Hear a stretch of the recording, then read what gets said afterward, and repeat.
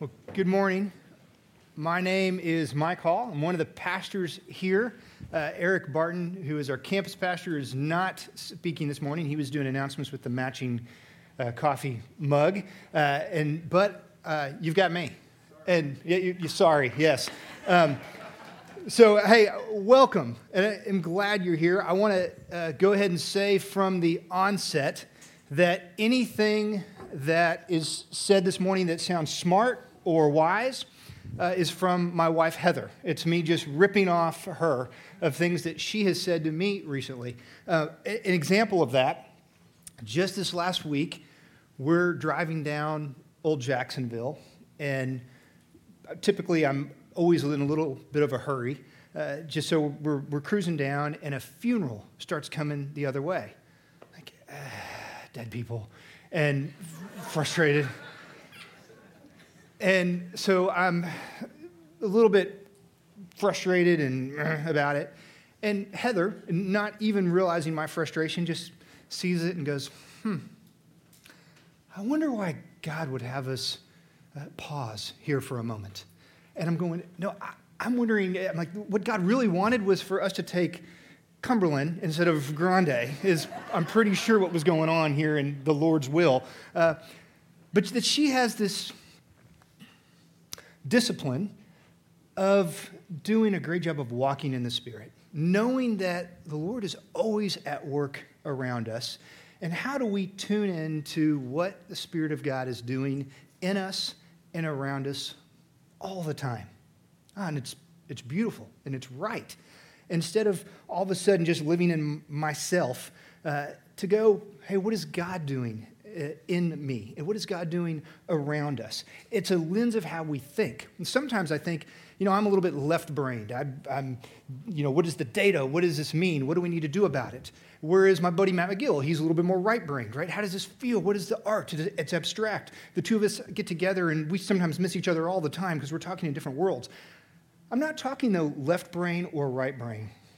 I'm talking about walking in the Spirit. There's both of that all of us, as we go through life, we want to see it through the lens of the Spirit of God that lives within us. So here's why I say that. This morning, we're going to talk about some super familiar scripture. Luke chapter 2. It's the Christmas story, and it's a story that we're all very familiar with. And when we hear the story, when we hear a scripture that we've heard many times before, sometimes it's really easy for us to default into our left brain. Yeah, I heard this. I got this. Yeah, I know this part about the shepherd. Yeah, and Mary and held things in her heart and blah, blah, blah. I got all that, right?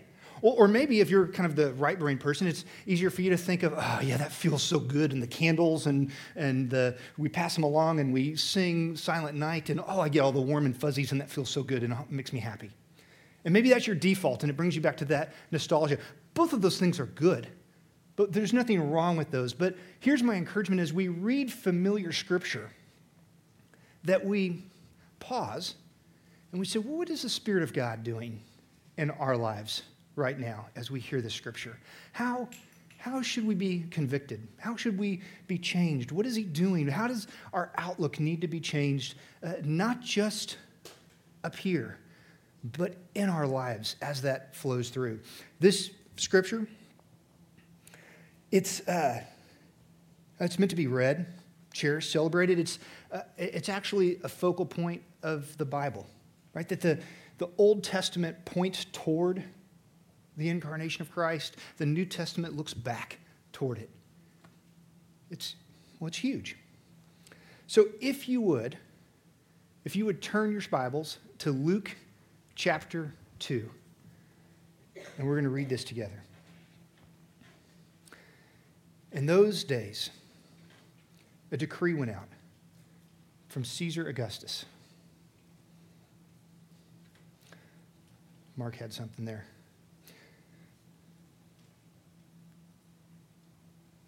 So, there we go. I wanted a soundtrack going on. In those days, a decree. Okay, so we weren't doing that. That was a long thing for a bad joke here is what happened. We didn't practice that before the service. Actually, though, the reason I wanted to point that out is because that's It's the only scripture that has a soundtrack to it, right? That's how familiar, well, except for like the birds and time for these things, but maybe one of the few scriptures that have a soundtrack for it.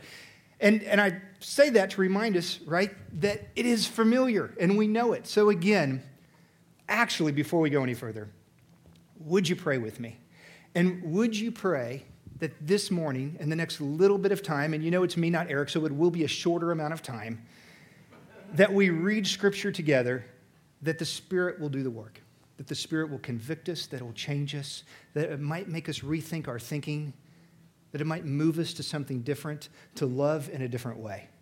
Would you pray that with me this morning? Lord, we thank you for your word, and we know that it does not go out void. We know that it is good and it changes us, and we pray that it would do that this morning, that as we read a familiar story and a story that we know, that you would do work that only you can do, that it wouldn't be out of mustering up strength or courage or knowledge, but that we would yield to what you would have for us. We ask this in Christ's name. Amen. Luke chapter 2.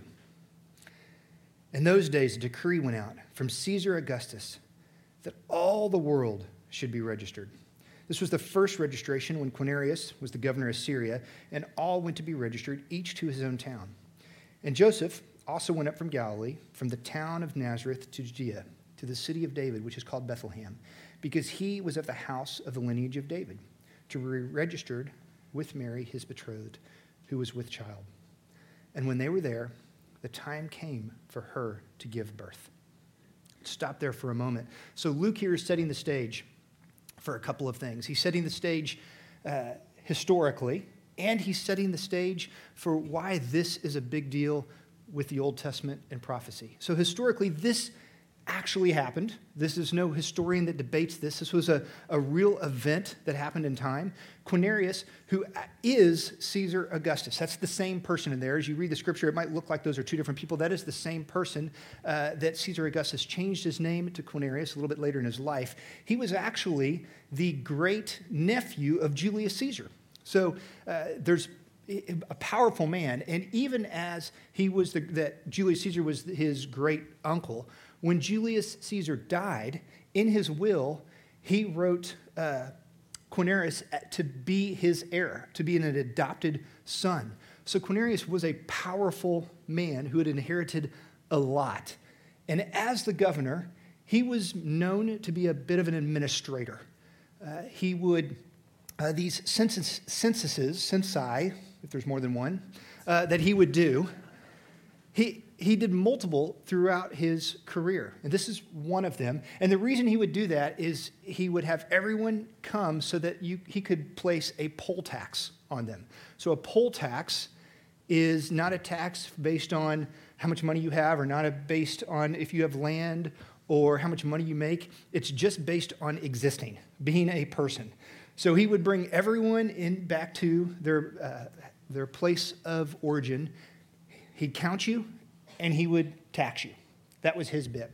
So this was happening in history, which was one of the hardest times in Jewish history.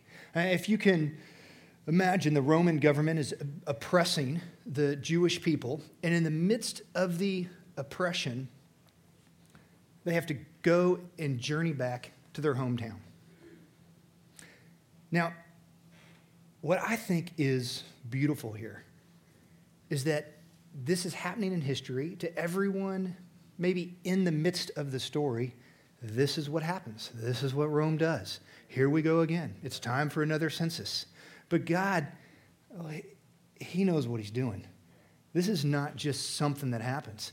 He's sovereign and ordained this whole thing. If we look through the Old Testament, if we look in Micah, that we know that the Messiah must come from the city of David, from Bethlehem. We know that the Messiah must come from the tribe of Judah. Bethlehem actually means the house of bread, which we find out 30 years later as Jesus says, I am the bread of life. That there's no accident here. Luke is confirming that Jesus is in the royal line of David and that he is the rightful heir to the throne. All of this is being orchestrated by God without the players perhaps knowing what's going on. I know Quirinius didn't say, you know what, I'm going to do this poll tax now because that's going to be fulfilling the Old Testament prophecy. Not at all. But God uses a circumstance for his will, for his purpose. And sometimes that circumstance is a beatdown. And it feels really hard on people. I've never been pregnant. But could you imagine Mary, 9 months pregnant, about to have a baby, and all of a sudden getting the decree, we've got to go on a 5-day journey when? Now? It's hard for me to go to the bathroom, much less walk that far. And you might think, oh, well, she gets a donkey. I rode a horse for an hour once and walked like this for like 3 days. I don't know that made it any easier. So as Joseph, as Mary are going through the hardship, I wonder if they were ever curious. I wonder if they ever thought, Lord, what are you doing? Why is this happening to me? Why the journey now? And it might be fair for a lot of us in this church to ask that same question. I know that there's a lot of us who are going through some hard things and that life can be really tough. And I think it would be fair for us to ask that same question, knowing that God is a sovereign God. God, why are you doing this? Why are you allowing this to happen? What's going on? What are you doing around me? What are you doing in my life? You might not have the answer. You might not get the answer. But it's great to ask the question because the question helps you refocus your mindset not on me, but on God, on what is God doing? Our perspective becomes eternal, not inward. Let's keep going. Verse 7. And she gave birth to her firstborn son and wrapped him in swaddling clothes and laid him in a manger because there was no place for them in the inn. Jesus is called the firstborn son, which is right. We find out later that Mary and Joseph have other kids, that as a firstborn, he actually is heir to Mary and Joseph, which is a right thing. He was wrapped in swaddling clothes, something we still do now. The reason we do it now is because it looks cute and it makes your baby stop crying. The reason they wrapped their baby in swaddling clothes, there was a belief that it would help them keep their limbs straight. But also, we'll find out in just a little bit, it was a way that the shepherds would know that it's Jesus. Not that he had a weird glow or a halo or anything, but just that he was wrapped in blankets like another baby would be, another human would be. He was put in a manger, a stable, or a manger in a stable. Now, when you think of the manger, this isn't a pottery barn, pallet board manger like we represent in our nativity scene at our house, but it would be a stone, typically a big rock that would be carved out so that it could, not deeply, but just shallow enough so it would hold food and hay and stuff for the animals to eat. And it was there was no room in the inn. Now, this inn, again, it's not the Victorian house with the old man innkeeper and the lantern. It was more of a hostel. It was a place for travelers. And think of more of an old room with just lots of beds. And that they would go and there was no room. Like, there wasn't a bed available. And that was it. That was all there was. So there weren't check-in keys and all of this. And, hey, early checkout, maybe I can get in. It was just a room with beds. It was way more simple than, at least in my mind, as I think about it and envision it. So they went to the stable where the animals were, which is typically right next to where that hostel inn would be. And the geography, kind of the landscape there, it's a lot of big rocks and sort of a rugged area. And so there was usually a cave and just sort of an area that would be carved out or maybe just naturally carved out into this rock face where they would put the stable and the animals to just keep them out of the rain. So that's the stable. And so there was a big rock face, a stone manger, right, because it's all of a rocky area, and just animals all around there. Not a comfortable place to be. But that's where they were. We keep reading in verse 8. And in the same region, there were shepherds out in the field, keeping watch over their flock by night.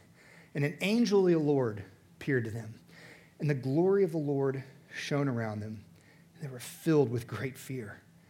And the angel said to them, "Fear not, for behold, I bring you good news of great joy that will be for all the people. For unto you is born this day in the city of David a Savior, who is Christ the Lord. And this will be a sign for you. You will find a baby wrapped in swaddling clothes and lying in a manger." And suddenly there was with the angel a multitude of the heavenly host, praising God and saying, "Glory to God in the highest, and on earth peace among those with whom he is well pleased." So a lot have been said about shepherds in the past. In fact, even Tyler and Caitlin this morning, when they were lighting the Advent candle, we talked a little bit about shepherds being a lowly group. And they smelled like what they would step in and work in all day long.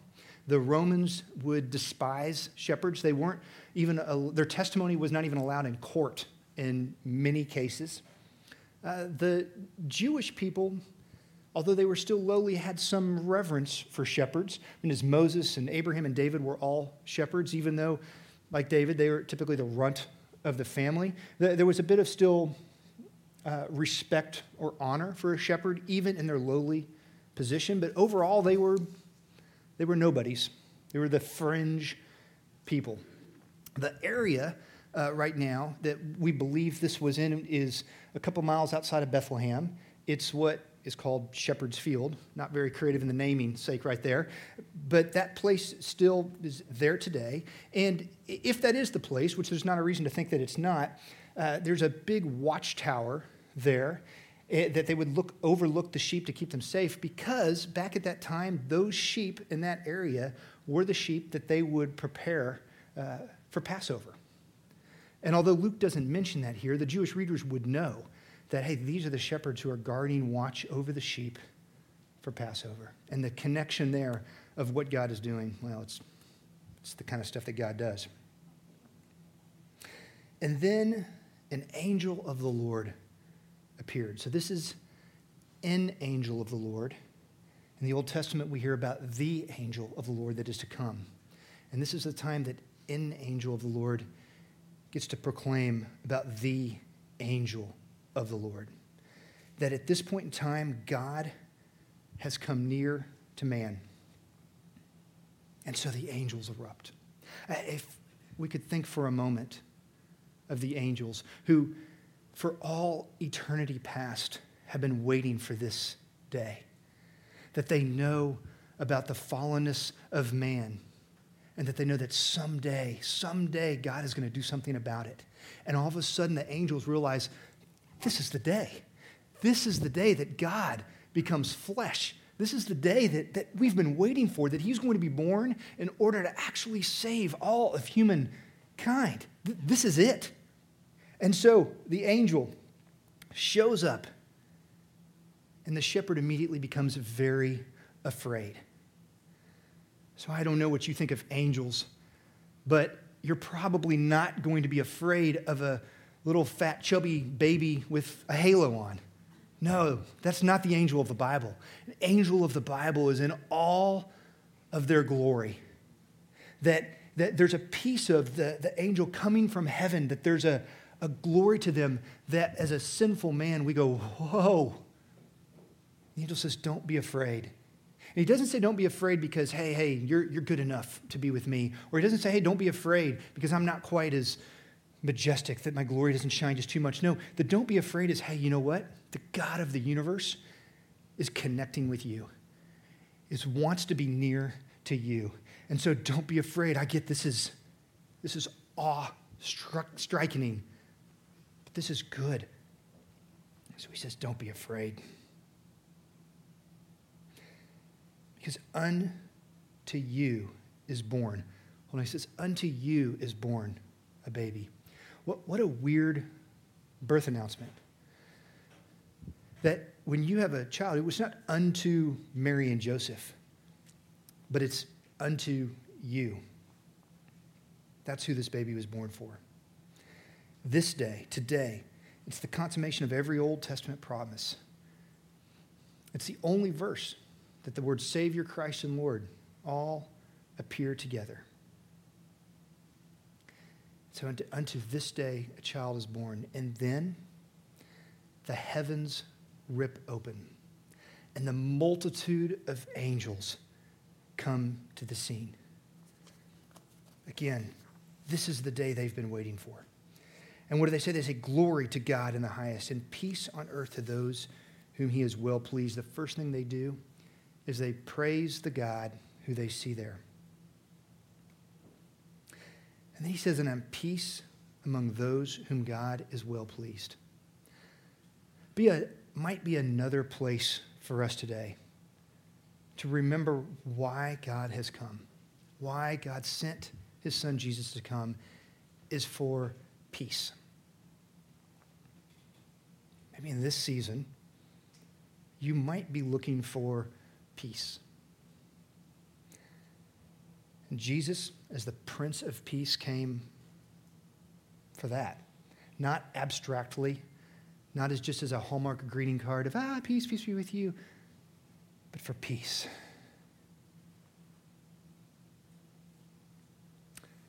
Verse 15, when the angels went away from them into heaven, the shepherds said to one another, let us go to Bethlehem and see this thing that has happened, which the Lord has made known to us. And they went with haste and found Mary and Joseph and the baby lying in the manger.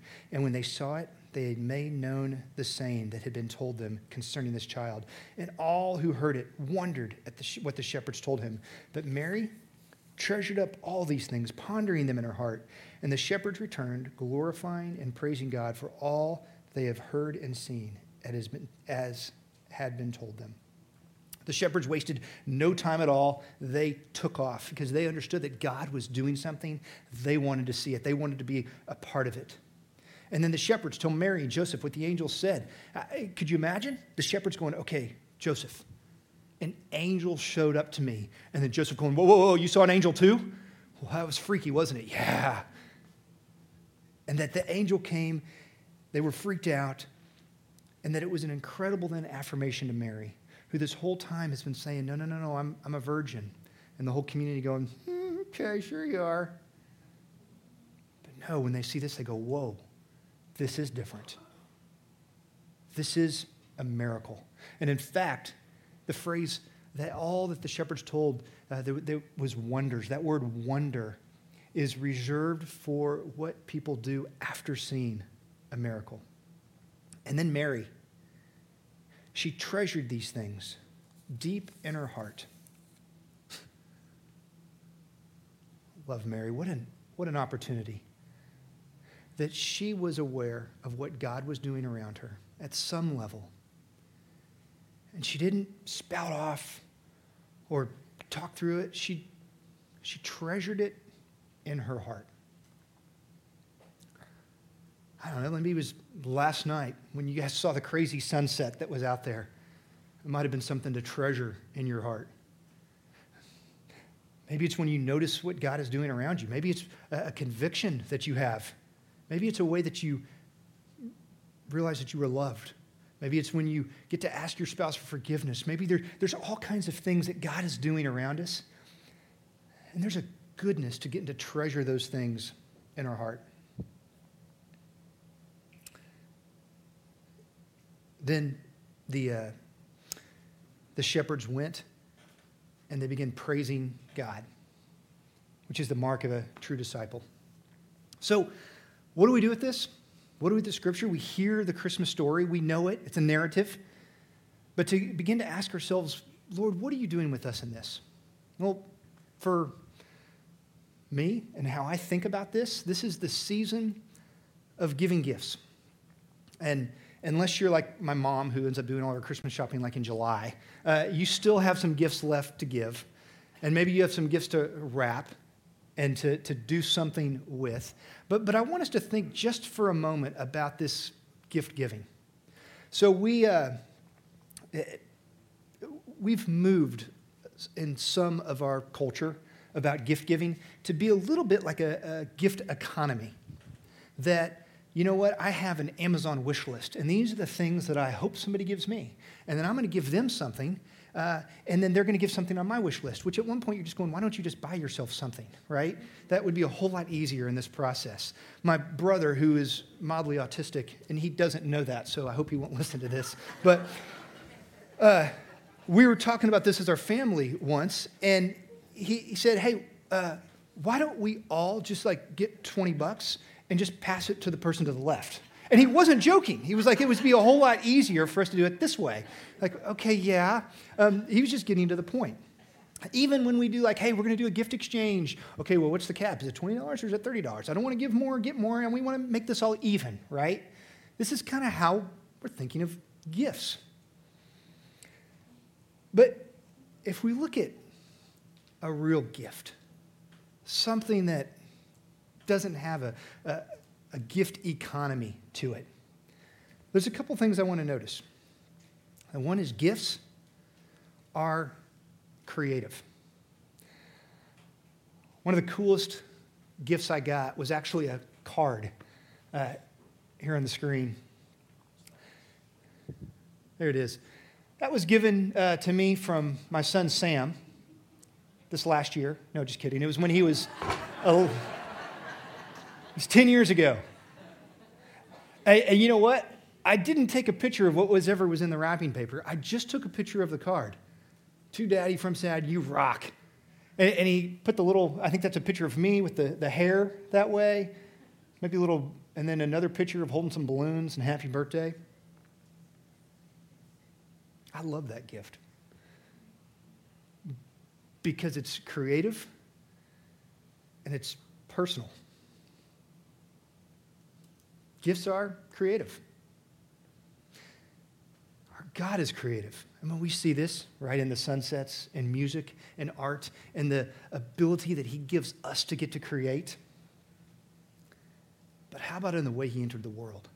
How creative to orchestrate the Roman government and people who don't know him, and that specific time in history, and in that specific place, even in Mary's pregnancy, to know the day to get her and to travel to the right place in order for the Old Testament prophecy to be fulfilled, that our God is a creative gift giver. We also know that gifts are given to those you love. Not in the gift economy, but a true gift is given to somebody you care about. It communicates, I'm thinking of you. I care about you. My friend Susan Barton talks about giving gifts well, and she says a good gift has forethought and effort. Yeah, it does. We also know that gifts come without strings attached. If there's a string attached to it, it's not a gift. In fact, a few years ago, again, I hope Ross Strader also doesn't listen to this sermon. We were given a Bethel jacket. It was this gray jacket that had Bethel on it. And it was given to us at a staff meeting. And Mark Schwarzkopf, who was playing bass and does everything in this building, only wears black. And so we got the gift, and we see Mark see this gray. It's close to black, but it's not black. This gray jacket. And he goes, And immediately, Eric Barton knows what's going on. And he goes, he's thinking, Ross gave this, and Ross is our boss, and this is Mark. And he goes, and he comes to the foundry sometime. Mark, you can't give that jacket to one of your homeless friends. And Mark goes, why not?